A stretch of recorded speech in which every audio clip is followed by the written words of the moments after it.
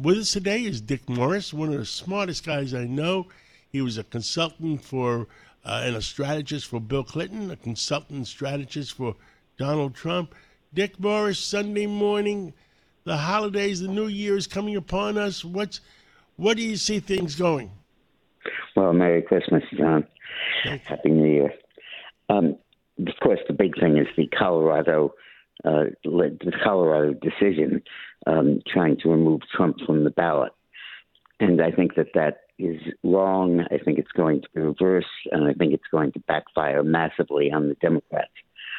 The public is not prepared to live in a world in which a court or a dictator or decides when we can vote and how we can vote and how we can choose our president. They're going to insist that this remain the right of the free people to do and to vote as they wish.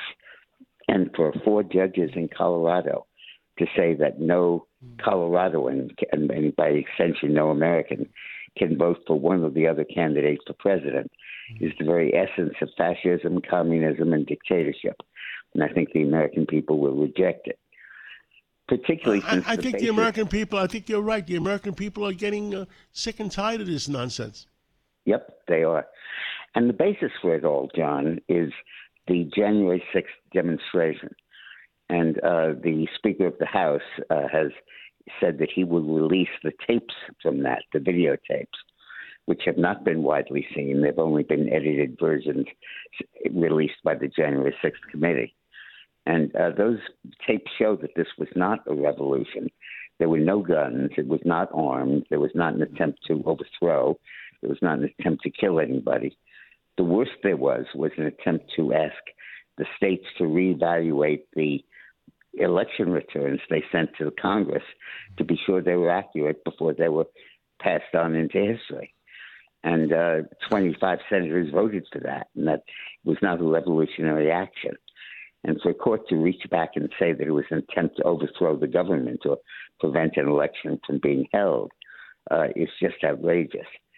Politically, I think it exposes that the Democrats will do anything they can, whenever they can, in any forum they can, to block Donald Trump from becoming president, even if it means suspending an election in the United States. It's ironic that at the very time Biden is saying that Trump would be a dictator, he himself, through his partisans in Colorado, is the one who's attempting to set up a dictatorship by ruling the front-running and the likely Republican candidates for president off the ballot in a key state. You can't get more dictatorial than that. And the excuse he's using for it is that he allegedly inspired a mob that was going to take over the Capitol. The mob was unarmed.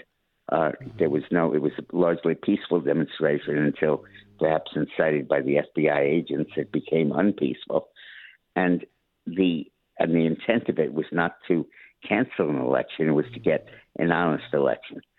So I think that this is not only going to help Trump, but it's going to totally pull the rug out from under what has become the principal argument of the Biden campaign, that Trump wants to be a dictator.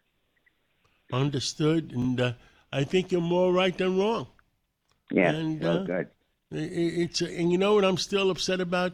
That poor woman losing her life by that security guard just shooting her in the head or wherever he shot her. Point blank, yeah. Point blank. I mean, the point is that you can't, you can't on the one hand run on the basis of a democracy, and on the other hand suspend the application of that democracy over a contrivance like that January 6th was somehow a revolution to topple the government. Understood. What are you going to talk about at noontime today when your show goes on? You're on between noon and 2 on WABCRadio.com, worldwide, 173 countries. Well, that's quite a lead up. I hope I can do well. I'm going to talk, obviously, about the political situation, but in the way it just described. But I also want to talk a little bit about the impact of Christmas throughout the world, about the civilizing impact of Judeo-Christian thought and how it totally transformed and transforms human nature and the cruelty in our society and makes it more humane. For example, the ASPCA was set up by a Christian group inspired by Christmas. The end of beatings in schools, the end of public punishment. I think all of those things are testaments to our civilization, and I think that they do not exist in non-Christian countries. And I think we have to celebrate the impact of the Judeo-Christian ethic on our lives. I look forward to excuse me. I look forward to listening to you at 12 o'clock, and God bless you, and happy holidays. Enjoy the new year. Thank you. Okay. Bye-bye, John. Bye.